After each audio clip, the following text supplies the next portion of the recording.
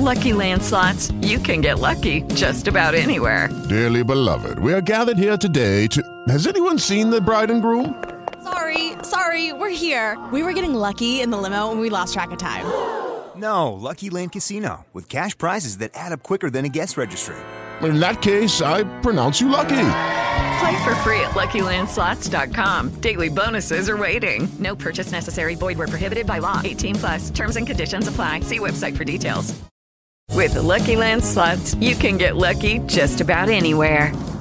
This is your captain speaking. We've got clear runway and the weather's fine, but we're just going to circle up here a while and get lucky. No, nothing like that. It's just these cash prizes add up quick. So I suggest you sit back, keep your tray table upright, and start getting lucky.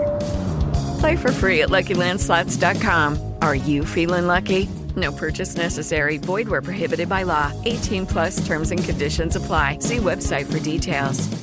Chapter 21.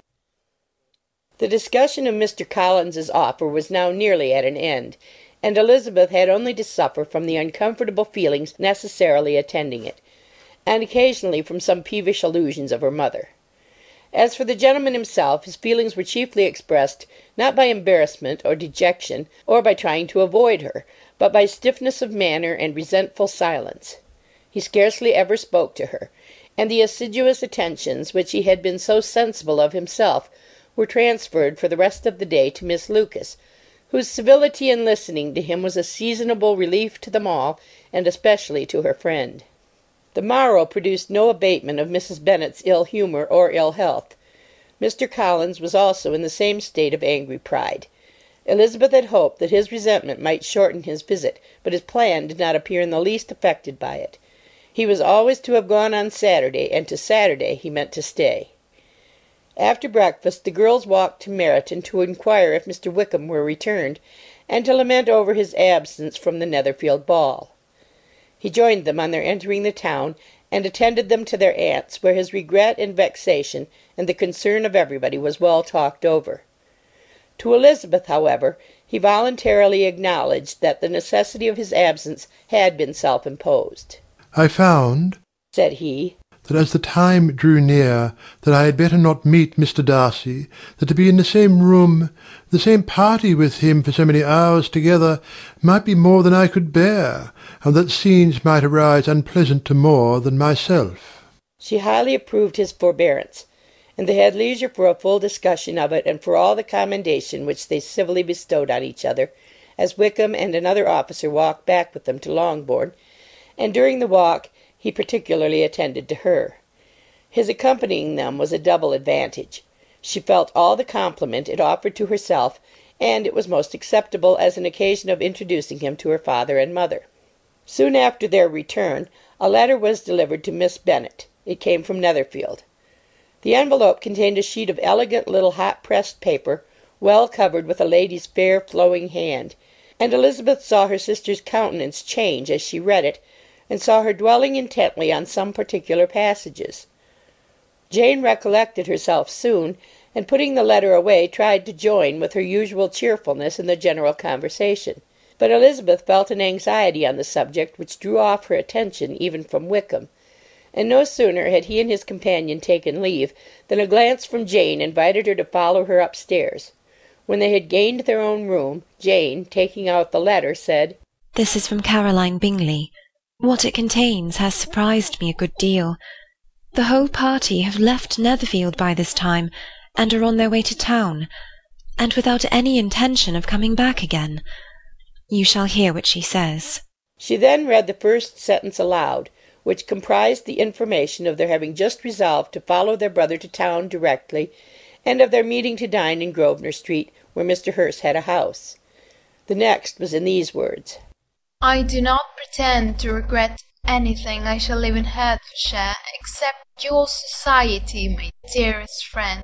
But we will hope at some future period to enjoy many returns of that delightful intercourse we have known, and in the meanwhile may lessen the pain of separation by a very frequent and most unreserved correspondence.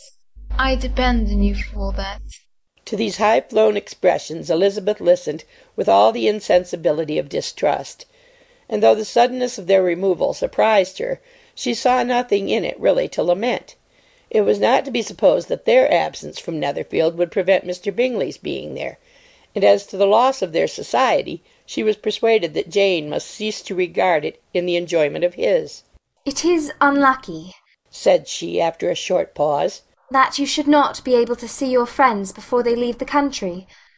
But may we not hope that the period of future happiness to which Miss Bingley looks forward may arrive earlier than she is aware, and that the delightful intercourse you have known as friends will be renewed with yet greater satisfaction as sisters? Mr. Bingley will not be detained in London by them." Caroline decidedly says that none of the party will return into Hertfordshire this winter. I will read it to you. When my brother left us yesterday, he imagined that the business which took him to London might be concluded in 3 or 4 days. But as we are certain it cannot be so, and at the same time convinced that when Charles gets to town he will be in no hurry to leave it again, we have determined on following him thither, that he may not be obliged to spend his vacant hours in a comfortless hotel. Many of my acquaintances are already there for the winter.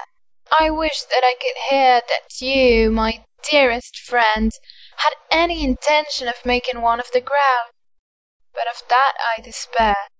I sincerely hope your Christmas in Hertfordshire may abound in the gaieties which that season generally brings, and that your beaux will be so numerous as to prevent your feeling the last of the 3 of whom we shall deprive you. It is evident by this, added Jane, that he comes back no more this winter. It is only evident that Miss Bingley does not mean that he should. Why will you think so? It must be his own doing. He is his own master. But you do not know all. I will read you the passage which particularly hurts me. I will have no reserves from you. Mr. Darcy is impatient to see his sister, and, to confess the truth, we are scarcely less eager to meet her again. I really do not think Georgiana Darcy has her equal for beauty, elegance, and accomplishments, and the affection she inspires in Louisa and myself is heightened into something still more interesting, from the hope we dare entertain of her being hereafter our sister.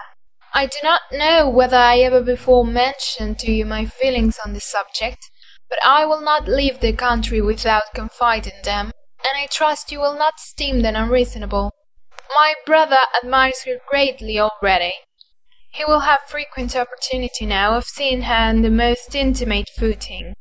Her relations all wish the connection as much as his own, and a sister's partiality is not misleading me, I think, when I call Charles most capable of engaging any woman's heart, with all the circumstances to favour an attachment, and nothing to prevent it. Am I wrong, my dearest Jane, in indulging the hope of an event which will secure the happiness of so many? What do you think of this sentence, my dear Lizzie? said Jane, as she finished it. Is it not clear enough? Does it not expressly declare that Caroline neither expects nor wishes me to be her sister, that she is perfectly convinced of her brother's indifference, and that if she suspects the nature of my feelings for him, she means most kindly to put me on my guard? Can there be any other opinion on the subject? Yes, there can, for mine is totally different. Will you hear it? Most willingly. You shall have it in a few words. Miss Bingley sees that her brother is in love with you, and wants him to marry Miss Darcy. She follows him to town in hope of keeping him there, and tries to persuade you that he does not care about you. Jane shook her head. Indeed, Jane, you ought to believe me. No one who has ever seen you together can doubt his affection. Miss Bingley, I am sure, cannot. She is not such a simpleton. Could she have seen half as much love in Mr. Darcy for herself, she would have ordered her wedding clothes. But the case is this. We are not rich enough or grand enough for them, and she is the more anxious to get Miss Darcy for her brother, from the notion that when there has been one intermarriage, she may have less trouble in achieving a second, in which there is certainly some ingenuity, and I dare say it would succeed if Mr. Berg were out of the way. But, my dearest Jane, you cannot seriously imagine that because Miss Bingley tells you her brother greatly admires Miss Darcy, he is in the smallest degree less sensible of your merit than when he took leave of you on Tuesday, or that it will be in her power to persuade him that, instead of being in love with you, he is very much in love with her friend. If we thought alike of Miss Bingley, replied Jane, your representation of all this might make me quite easy, but I know the foundation is unjust. Caroline is incapable of wilfully deceiving anyone, and all that I can hope in this case is that she is deceiving herself. That is right. You could not have started a more happy idea, since you will not take comfort in mine. Believe her to be deceived by all means. You have now done your duty by her, and must fret no longer. But, my dear sister, can I be happy, even supposing the best, in accepting a man whose sisters and friends are all wishing him to marry elsewhere? You must decide for yourself, said Elizabeth. And if, upon mature deliberation, you find that the misery of disobliging his two sisters is more than equivalent to the happiness of being his wife, I advise you by all means to refuse him. How can you talk so? said Jane, faintly smiling. You must know that though I should be exceedingly grieved at their disapprobation, I could not hesitate. I did not think you would, and that being the case, I cannot consider your situation with much compassion. But if he returns no more this winter, my choice will never be required. 1,000 things may arise in 6 months. The idea of his returning no more Elizabeth treated with the utmost contempt. It appeared to her merely the suggestion of Caroline's interested wishes, and she could not for a moment suppose that those wishes, however openly or artfully spoken, could influence a young man so totally independent of every one. She represented to her sister as forcibly as possible what she felt on the subject, and had soon the pleasure of seeing its happy effect. Jane's temper was not desponding, and she was gradually led to hope, though the diffidence of affection sometimes overcame the hope, that Bingley would return to Netherfield and answer every wish of her heart. They agreed that Mrs. Bennet should only hear of the departure of the family without being alarmed on the score of the gentleman's conduct. But even this partial communication gave her a great deal of concern, and she bewailed it as exceedingly unlucky that the ladies should happen to go away just as they were all getting so intimate together. After lamenting it, however, at some length, she had the consolation that Mr. Bingley would be soon down again and soon dining at Longbourn, and the conclusion of all was the comfortable declaration that though he had been invited only to a family dinner, she would take care to have 2 full courses. End of chapter 21. Experience the best in relaxation and entertainment with Saul Good streaming at saulgood.org.